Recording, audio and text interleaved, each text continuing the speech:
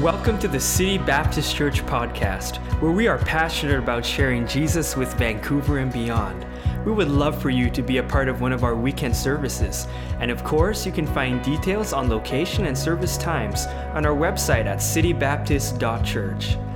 Today's podcast is from our current teaching series, This Is Us, where we are discovering our core identity and God's intention for every person in the local church. All right, well, thanks for being here today, and we're going to continue our series this morning, This Is Us, and I'm excited about, this is our fourth message in it. We have one more to complete the series next week, but let's take our Bibles, let's go to the book of Acts, chapter number 20 today, the book of Acts, chapter number 20, and I just want to start this morning by just saying I love Vancouver. Can I get a witness? Man, I love Vancouver. I love our city. You know, listen, we get to live where other people vacation. Think about that. I mean, we get to, and yes, we have issues. Yes, I get it. Yes, there's problems in our city, but man, I love our city. And I've always kind of been a little bit of a Vancouver history buff. Anybody the same way? Okay, again, I am the only one. So, all right, well, I'm going to stop asking that question. That's it. No more of that question. But I love Vancouver history. I think it probably goes back to my parents. And my parents have always had, even as a young child, they always had historical books on Vancouver. I remember years and years ago, they got a whole set of books on what our neighborhood used to be like. We lived in the Joyce neighborhood there. And they had these books. They had all these photos. And I love to look at pictures of Vancouver in the past. I love to talk to people who've grown up in Vancouver. I love to talk to people who've grown up even in this neighborhood, and just as they talk about the changes. Did you guys know that we used to have like a car racetrack in our neighborhood? Just over that direction, not that far away. And I was in the guitar shop one day, and they were talking about how they used to be as kids, go down there and watch these car races. And I was like, where? They're like, oh, like, you know, where that hospice, or over there by the hospice part over there. I was like, I couldn't believe it. It's always interesting to me to find out the different things. And Carol grew up in the neighborhood, and she's told me so many different things about the area and things that she remembers. But I came across a website a few years ago, and I really think it's kind of cool. And it's called Vancouver Then and Now. Has anyone ever been there before? That website. I really like it, and I've got a couple things. Just want to show you. So this is Vancouver, the skyline of Vancouver, 1937 from the North Shore. And so they'll show you this picture, and on the website you can kind of scroll over it and then see what it's like today. Now, most of you know what it's like today, right? You know, look at the difference there. I mean, that's what it was in 1937. At that point, I don't believe there was a bridge over to North Vancouver. It was kind of like cottage country over here or over there and all of that. But that's what the skyline used to look like, and then this is how it is today. This picture was taken in 1893 of Yaletown. So this is Yaletown. It looks a little different today, wouldn't you say? Look at that. There's that same point. And I mean, to me, I look at these and I'm just like, what would it? I mean, look, there's grass. First of all, there's like grass, and there's some sort of like Vancouver used to have a problem with like shanty towns all over the place, and that was Yaletown, and then this is it today. I found this photo. Looking back over here, you can see is Granville Island right there, where it says BC Equipment. And there apparently was a train bridge there before. Looks like a couple of them, and then of course this is it today. And I mean, it's just so interesting to see these, isn't it? This is great. Some of you are looking it up on your phone right now. I get it. It's a great little website to go to. This right here is downtown Vancouver. Interesting, huh? 1903. What they're actually doing here in this photo is they're clearing ground for the courthouse, I believe, is what they're actually doing here. And so this is a photo of the same area. And you can't really see the same. You can't even. I mean, I think if you go back, you can see the mountains. Look at that. Can you imagine being downtown Vancouver and seeing the mountains that clearly? And so this is how it is today. And I think I've got one more here. I cannot remember now. I think this is looking down. Well, you'll know in a second when I show you the next one. So 1916. This is in the downtown core of Vancouver, and then here it is today. So that's Georgia and Granville, right? Georgia and Granville. There's Pacific Center. And to me, it's just so cool to see these photos and see what it used to be like. And like I said, my parents have these books that show like our Joyce Street and all these areas where I used to live. And I love to research those things. But one of the things, obviously, I think that you're getting right now, that when we look at these, I'm just completely amazed at how much our city has changed over the years. How much, I think even the initial people who founded Vancouver never expected it to get to the place that it is today. You can tell that by our traffic and by the way that they built the streets and all of that. I think some of these old photos, I mean, wouldn't it be great to have a street that wide in Vancouver? I mean, that'd be awesome. To me, the thing that just strikes me so much is how much it has changed. Like I said, I like talking to people who grew up in the neighborhood, and even, you got to think about it, even here in this neighborhood in particular, when we started the church 4 years ago, this neighborhood's changed tremendously. Remember the old Burger King in the parking lot that used to be right there, where we used to lease 10 parking spots every Sunday, and we had extra parking? Some of you don't even remember that. It was so wonderful until they said, we're tearing it down. Sorry, you lose all your parking, and that building's going up. We are getting a Tim Hortons, which is, again, a blessing, and a Dairy Queen. And I don't know what else we're getting, but hopefully something that I'll like. And so I like Tim Hortons and Dairy Queen, but I'm trying to stay away from them. But all of those things are coming in, and our neighborhood's changing. They're constantly tearing things down. Everywhere I go, I see building applications and developments, and just the city changes so much. Of course, besides just our city, politicians change, new policies are being enacted. It's been interesting to me how just in just a few weeks since the election, how many things are already happening, how many things are changing, and stuff that's coming place here in our city.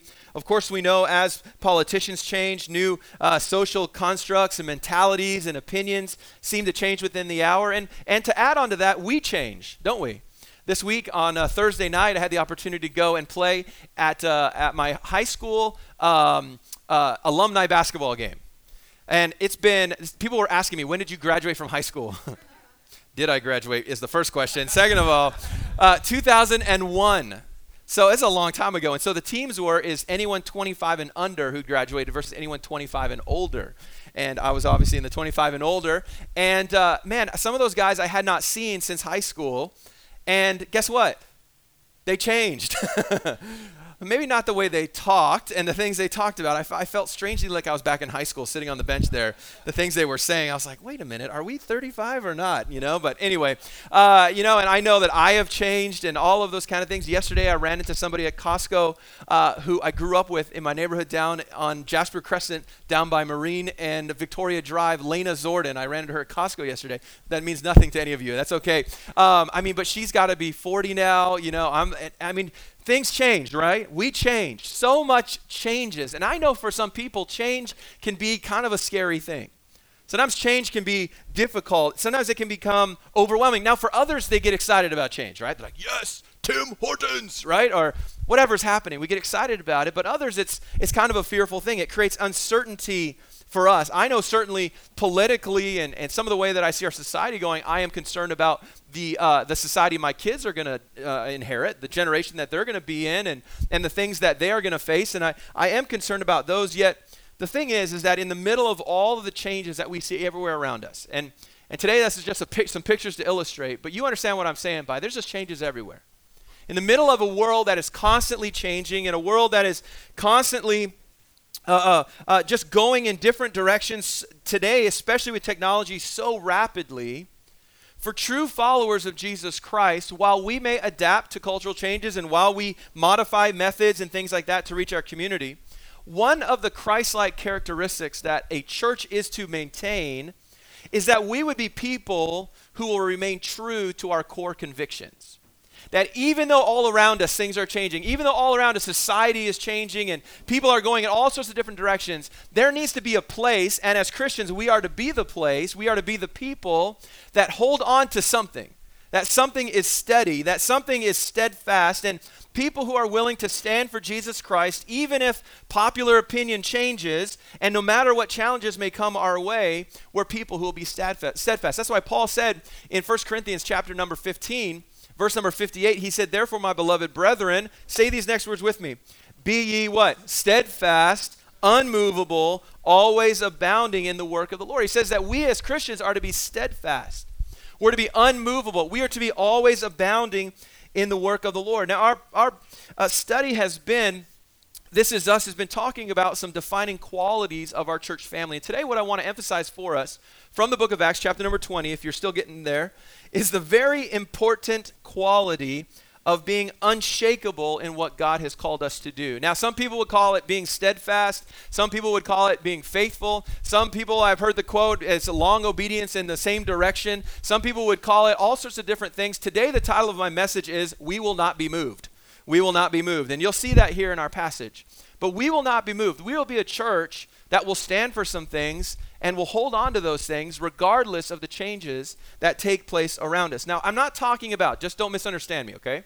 I'm not talking about some like old school method, idea of like, we will never change anything because that's not what I'm talking. I'm not talking about methods. I'm not talking about, things like that. What I'm talking about is our beliefs, the things that we hold dear as a church, the things that we know and have defined as being important, and recognizing that in an ever-changing world, we serve an unchanging God, and his desire for us is that we would remain steadfast, not allow society and culture to influence the dedication of the local church. And so we're in Acts chapter 20 this morning, and I want to show that to you. Now, the Apostle Paul, just to give you a quick overview here, the Apostle Paul is in his third missionary journey, his final missionary journey. At this point, and you can see up here his third missionary journey, at this point he's almost done. He's in Miletus, which is up there in this area called Caria. You see Patmos over there, the island of Patmos over there on the left, and then Miletus. He'd already kind of completed his whole circuit up over here to Athens and Corinth and then back up and around again. He took a really unique, he was very specific in the way that he traveled back. He's on his way to Jerusalem, just so you understand. He's on his way back to Jerusalem. His final trip there, he wants to experience the Passover there, see his Christians, brothers and sisters, of course. He knows that some difficulties are coming. We're going to talk about that.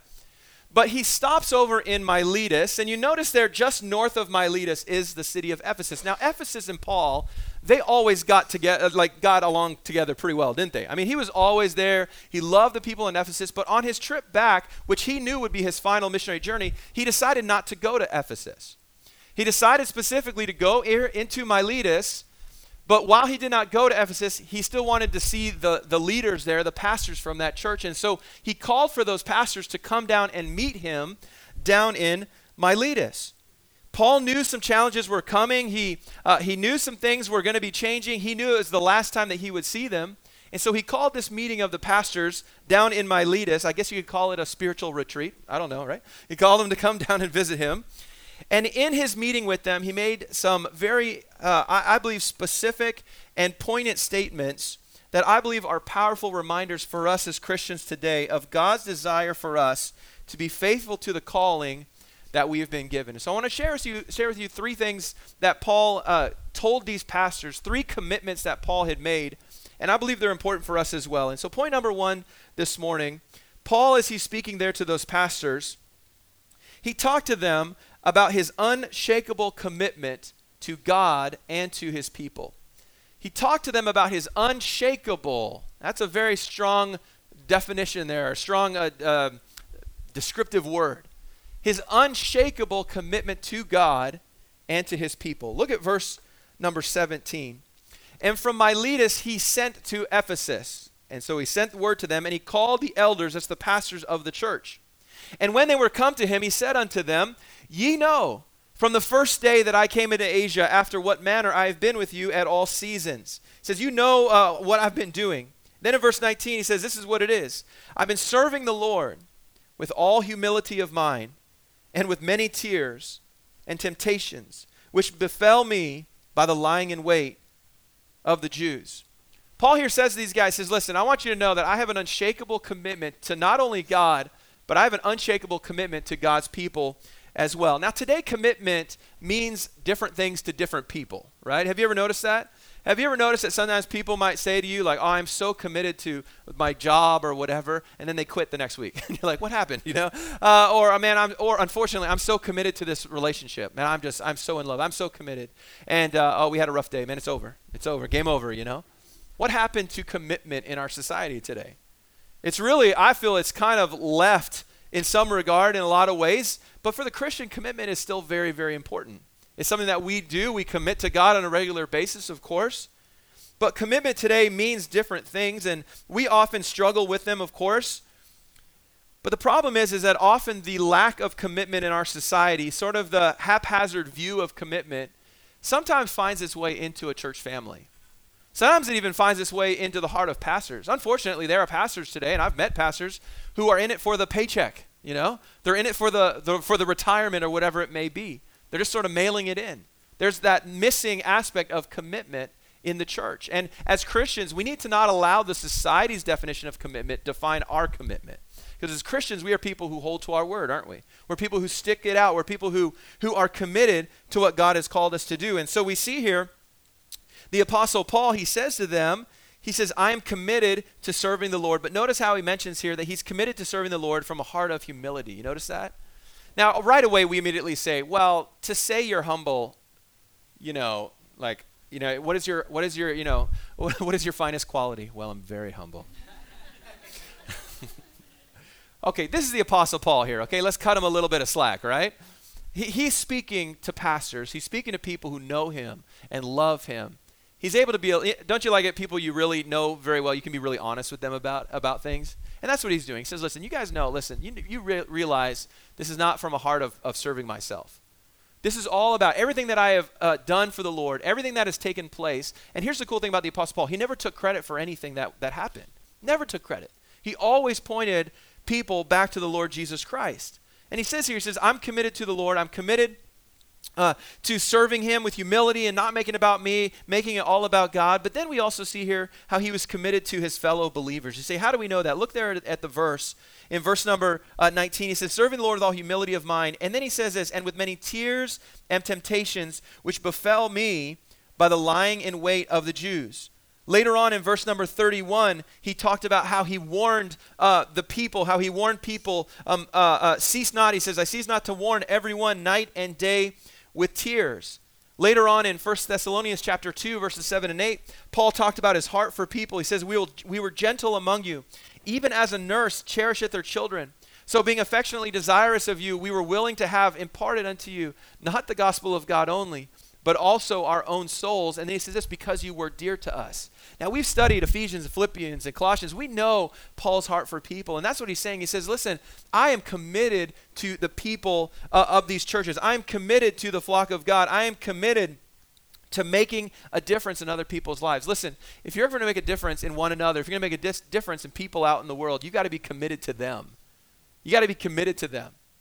We cannot be people as a church who are just not really paying attention or not really committed to following up and not committed to loving one another as Christ has called us to love.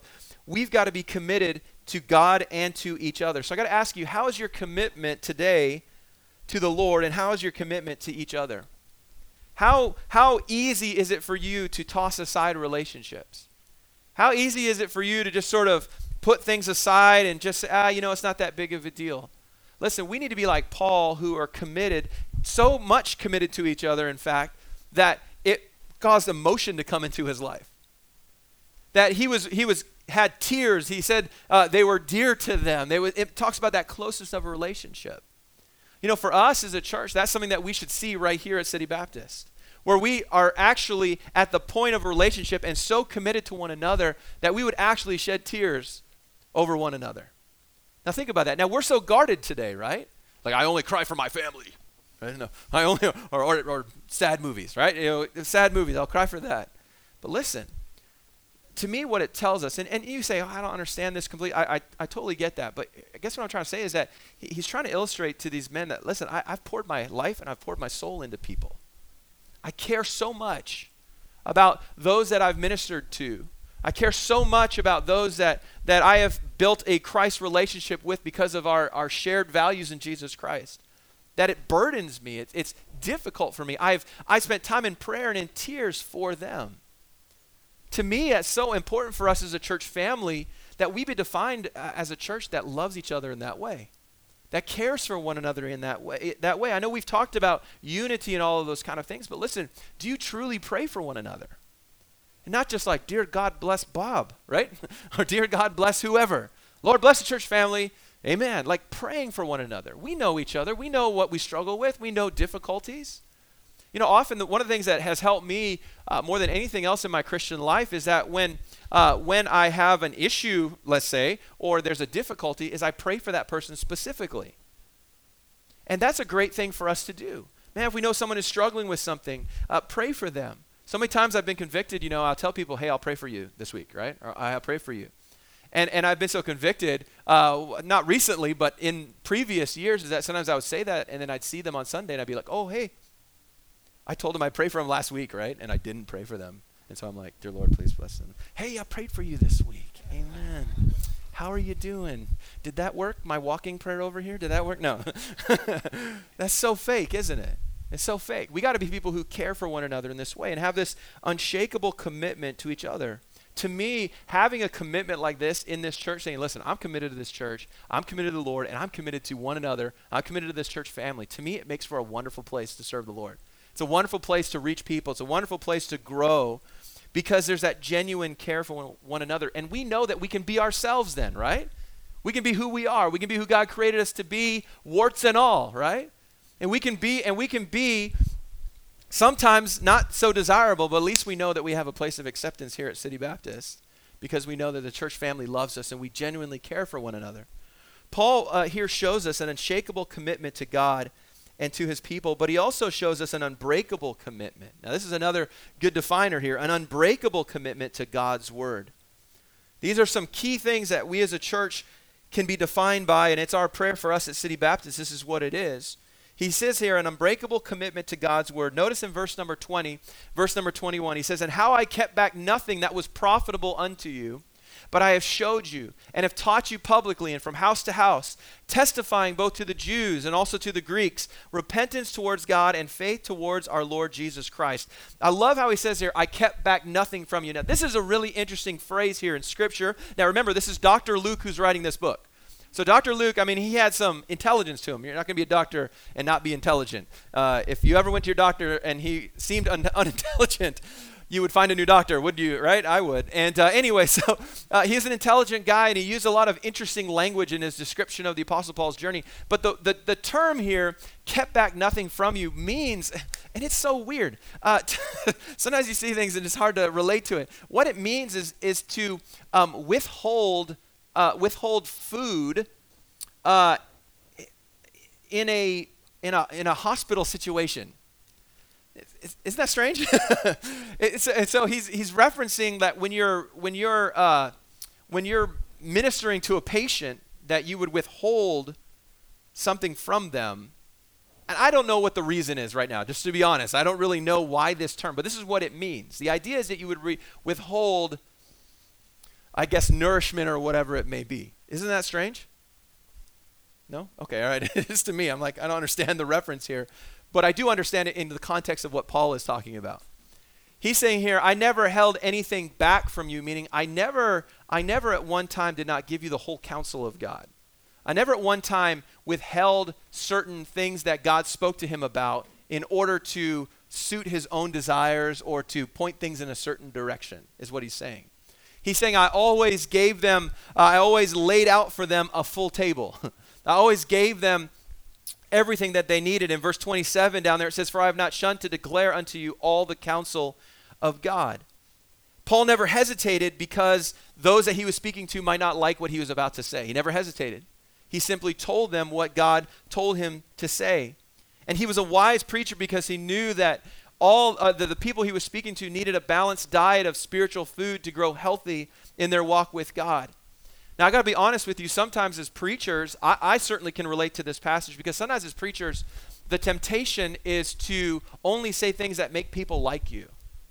You know, they say when they talk about pastors, pastors are the only people who their job every week is to make everyone in a room uncomfortable. How would you like that job? Wouldn't that be great? Yeah, some of you would enjoy that maybe. I don't know. People have always said that, man, I'd love to get up there and preach. I was like, okay, you're on next week. Come on up here because there's a holy nervousness, we'll just call it that, every week. Because I realize that the Lord gives us things. The Lord gives me things in the message that I realize are not always going to be like, yay, right? Not always going to be happy, happy times. Last week was one of those messages, right?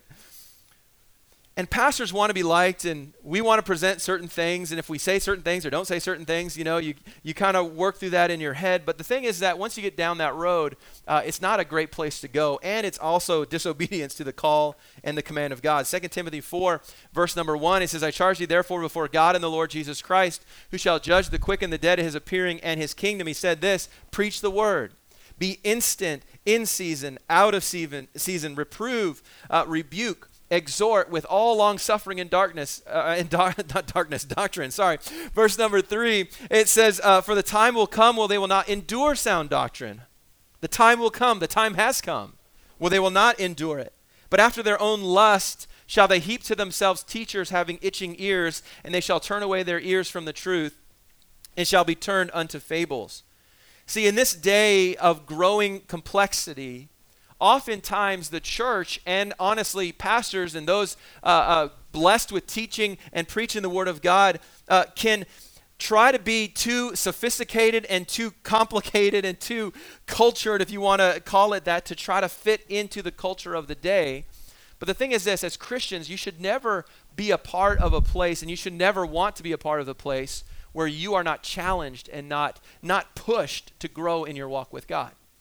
That should always be the desire of us as a church going forward, that we would never allow the message to get lost in all of the other things that are going on around us, but that we would be steadfast to the Word of God, that we would want to hear teaching and preaching of the Word of God that honors Him but also challenges us.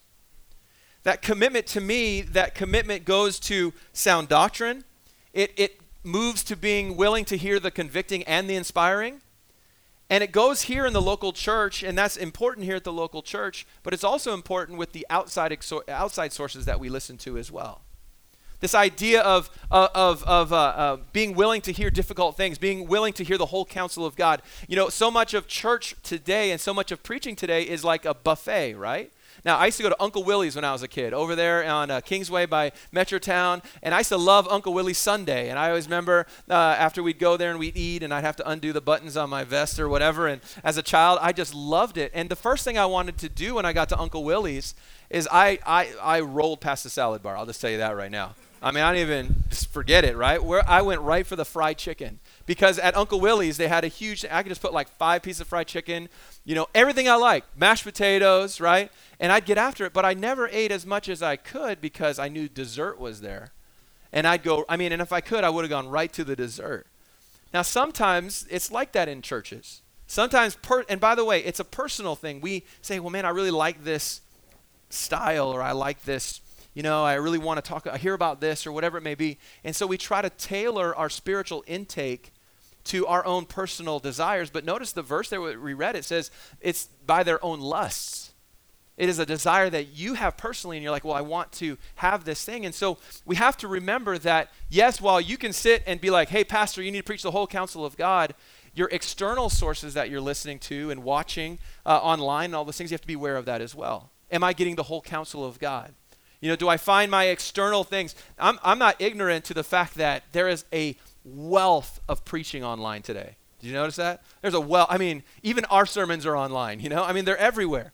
You can find whatever style, whatever aspect, whatever passage, whatever doctrinal leaning, whatever. I mean, you can just tailor it and find somebody on YouTube to preach that to you. You know, that's their focus. But as Christians, we have to step back for a minute and say, no, we need to be committed to a well-rounded view of the Word of God. And we need to be willing to listen and hear things that maybe aren't going to tickle our ears. I love that phrase, tickle our ears. I think today we really find ourselves in that. We have to be aware of that. Now, this is not a point so that I can just say whatever I want, just so you know, okay? This isn't about me today, all right? This is about the Word of God, and that we need to be willing to just preach the Word of God. And as a church, you should desire that. Say, hey, we want to hear the whole counsel. We want to know, we want to hear every aspect of it. Don't, you know, we're not going to just focus on certain things. We're gonna try to have a wide, varied view in the way that we approach life and approach the Word of God. At the same time, making the Word of God the key. See, Paul used every opportunity he had to preach the Word of God. Now, Paul, I mean, he had such an amazing opportunity, obviously, at the spread of the church, and God used him in a great way. But his focus was always just to preach the Word of God, to give the whole counsel, and then to make it all about the gospel as well. You notice that there in the verse, he talked about that. And teaching and preaching repentance and people to place their faith and trust in the Lord Jesus Christ. And it's something that we've got to be committed to the Word of God. When all else is moving away from it, we've got to come back as a church and be, listen, we're all about the Word of God. We're all about hearing the whole counsel and being fed spiritually, not withholding anything, but just laying it all out there and understanding the Word of God. That happens here at church, and it happens in your personal devotions as well. Sometimes, you know, man, it's fun to read the Psalms, isn't it? Because, man, Paul, not even any of those, David, sorry. You know, David, I mean, it's fun to read the Psalms sometimes because we're like, man, David, that guy had issues, and it makes our issues and like every day we just kind of go back to it. You got to read that's why I encourage you to read the whole Bible in a year if you can. Get the whole thing in. There's tons of Bible reading plans and out there that I use to help me get through the whole Bible in a year. Things like that help us have that well-rounded focus. And so Paul, he talked about his unbreakable commitment to God's word. But then number 3 this morning, he also talked about his unflinching, you like that one, I like it, unflinching commitment in the face of opposition. His unflinching commitment in the face of opposition. We'll look at verse number 22. He says, "And now behold, I go bound in the Spirit unto Jerusalem." And here's a key phrase here, not knowing the things that shall befall me. He says, I'm going to Jerusalem. He says, I don't know what I'm going to face when I get there. I don't know the struggles that I'm going to have. He had an idea. But then in verse 23, he said, "Say that the Holy Ghost witnesseth in every city, saying that bonds and afflictions abide me." And then verse number 24, and here's where I got the title for today's message. He says, "But none of these things move me." Say it with me. But none of these things move me. Oh, you can do better. But none of these things move me. Paul says, I don't know what I'm about to face. I have an idea. I'm not sure what's ahead for me. I don't know the challenges that will be there in Jerusalem. I know the Jews hate me. He knew that. He knew that much. He knew what was told him in Acts chapter number 9 and verse number 16, where he said, when Ananias said to him in Damascus, he said, "For I will show him how great things he must suffer for my name's sake." He knew that there was difficulty ahead. But if you look back there at the verse, he said, "None of these things move me, neither count I my life dear unto myself, that I might finish my course with joy and the ministry which I have received of the Lord Jesus, to testify the gospel of the grace of God. And now, behold, I know that ye all, among whom I have gone preaching the kingdom of God, shall see my face no more." He's speaking to those pastors, those close friends of his. He says, nothing that I might face is going to move me. He says, my life is not dear to me at all. I've died to self. I've already left that all behind. He said, I'm going to go forward. I'm going to finish my course with joy. I'm going to finish the ministry to testify of the gospel of the grace of God. Even though he did not know what would be ahead, even though he knew there were challenges ahead of him, he still said, nothing's going to move me. I'm just going to continue on. I'm going to continue on for the Lord. I'm going to have an unflinching commitment in the face of opposition. In the face of opposition. This week, I heard the story of a missionary by the name of John Chow is his name, who was killed just last week by some villagers in a very remote place off the coast of India. And a single guy from Vancouver, Washington, actually, and someone who had been really traveled. He's a very experienced traveler, been all around the world, but he had a burden in his heart to befriend and to bring the gospel to this group of people that up until this point no one had ever reached to.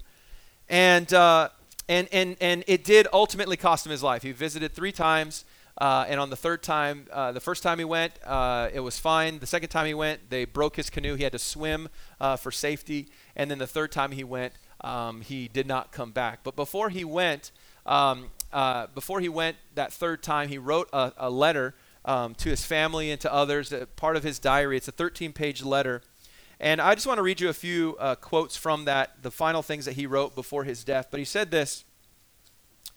He said, "I hope that this isn't one of my last notes." He said, "But if it is, to God be the glory." He also said, "Please do not be angry at them or at God if I get killed." He said, "Rather, please live your lives in obedience to whatever he has called you to, and I will see you again." In the final part of his letter, he wrote this. He said, "If I die," he said, "don't retrieve my body." And then he underlined this part. He said, "This is not a pointless thing." He said, "The eternal lives of this tribe is at hand." This is someone who was martyred for his faith just a few days ago. I believe it was on the 16th or the 18th of November. And I thought of him as I thought of this passage, "But none of these things move me." He says, I don't know what's ahead of me. I don't know what I may be facing.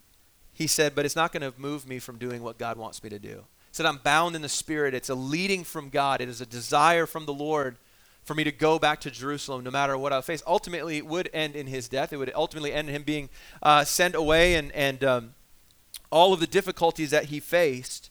But he would not allow that knowledge to move him from serving the Lord. I got to ask you today, what in your life right now are you allowing to discourage you? What part of your life right now are you allowing to keep you from serving the Lord or to keep you from walking with the Lord? You know, so many times we have things in our life that we face and challenges and insecurities and financial problems and relational issues and hurt feelings and all of these things that we face in life, and we allow those things to move us from our walk with God.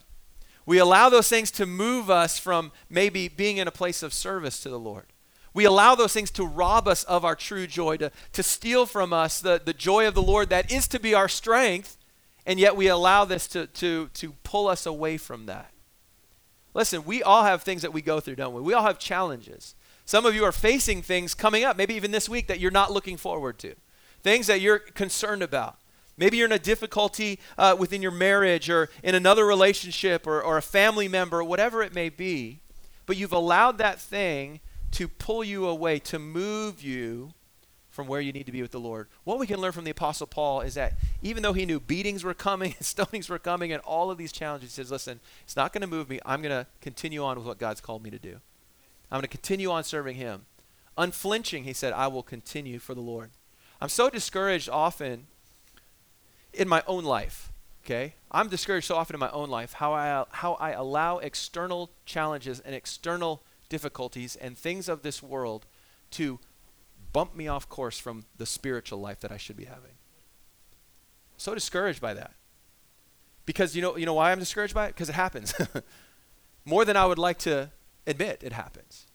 Where difficulties and frustrations and challenges and hurts and all of these things that we face, and all it takes sometimes is a little nudge, right?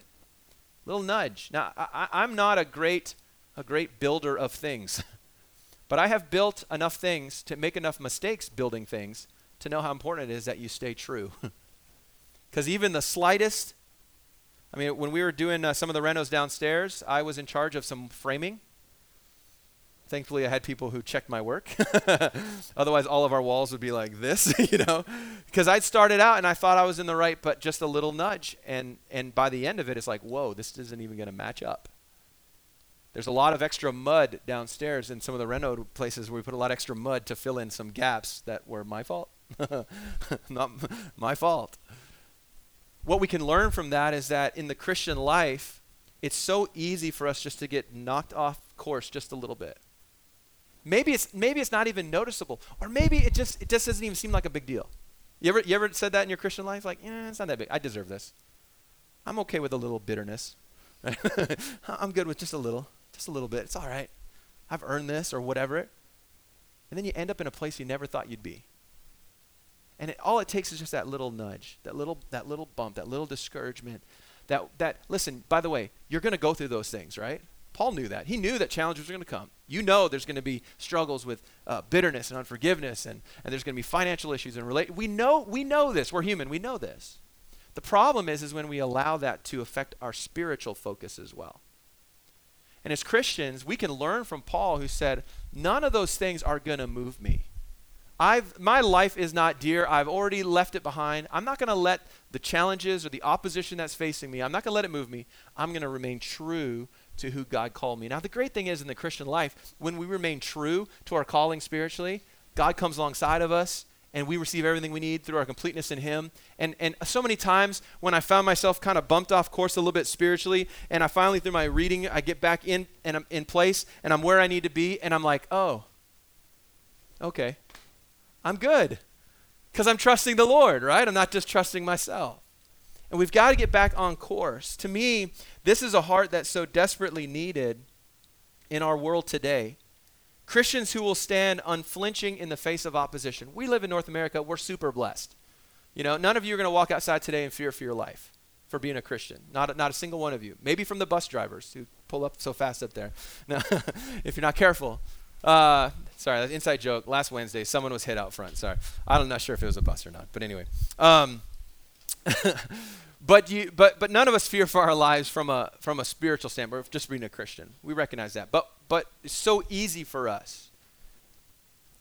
Okay, let's. Sometimes I think, this is just from my heart here. Sometimes I think that as Christians, we would almost, we look at the idea of being a martyr for Christ, like this missionary we showed here, and we think, yeah, I could do that. Like, yeah, I could, if someone put a gun to my head and said, renounce Christ or it's over, we're like, yeah, I'd say, yeah, no, I'm a believer. You ever felt like that? Okay, it's okay to be honest. I've thought that to myself. Like, if that happened, if it came to my life or Jesus, they can take my life. But then I go through a financial difficulty, and it's like, what in the world are you doing, God? I'm not going to read my Bible. Do you see what I'm trying to say? Sometimes for these big things that we will more than likely never face in life, we're like, I'd stand for Jesus no matter what. And then we lose our job. Someone says something unkind to us. We're treated in the wrong way, and it's like, man, our spiritual life is out the door. Do you see the hypocrisy in that? Man, it's hard. It's hard. I get it. And that's why we're talking about it today. That level of commitment, that unflinching commitment, even in opposition. And rather than allowing so many things just to bump us off, just to get back to where we need to be and focus in the right direction, say, hey, I'm not going to let these things move me. Yes, they're going to be there. Yes, it's going to feel like I'm getting punched on all sides, but I'm going to stay straight and true following the Lord Jesus Christ. I'm going to allow my walk with him to make the difference in my life. As Paul spoke to those pastors, I think he probably got a little bit excited, don't you think? Paul, I think, spoke with passion. I think he spoke a lot with passion. And I'm sure as he articulated these guys, the things that the Lord had done in his life, and as it sort of built up to him saying to them, this is the last time we're going to be together. To me, what he really shows us is his just simple commitment to the things of God. His commitment to God and his people, his commitment to the Word of God, and his commitment no matter what he may face ahead. For us today, the big thing is this. Let's just be a church of commitment. Let's be a church that is unwavering, a church that will not allow the changing society around us to distract us, a church that will refuse to allow maybe the watering down of the gospel and limitations in other areas of faith or people who claim faith, not allow that to distract us, but help us just to stay straight and true on what God has called us to do, to hold to some things that the Lord has revealed to us through his word. And then personally, being a people of commitment who would not allow the distractions of life to get us off course spiritually, but just to remain focused, remain true to what God has called us to do. We hope today's message was a help to your relationship with God. To stay connected with us, you can like us on Facebook or give us a follow on Instagram at Van City Baptist. Our prayer is that God will continue to do a unique work as you pursue his will for your life.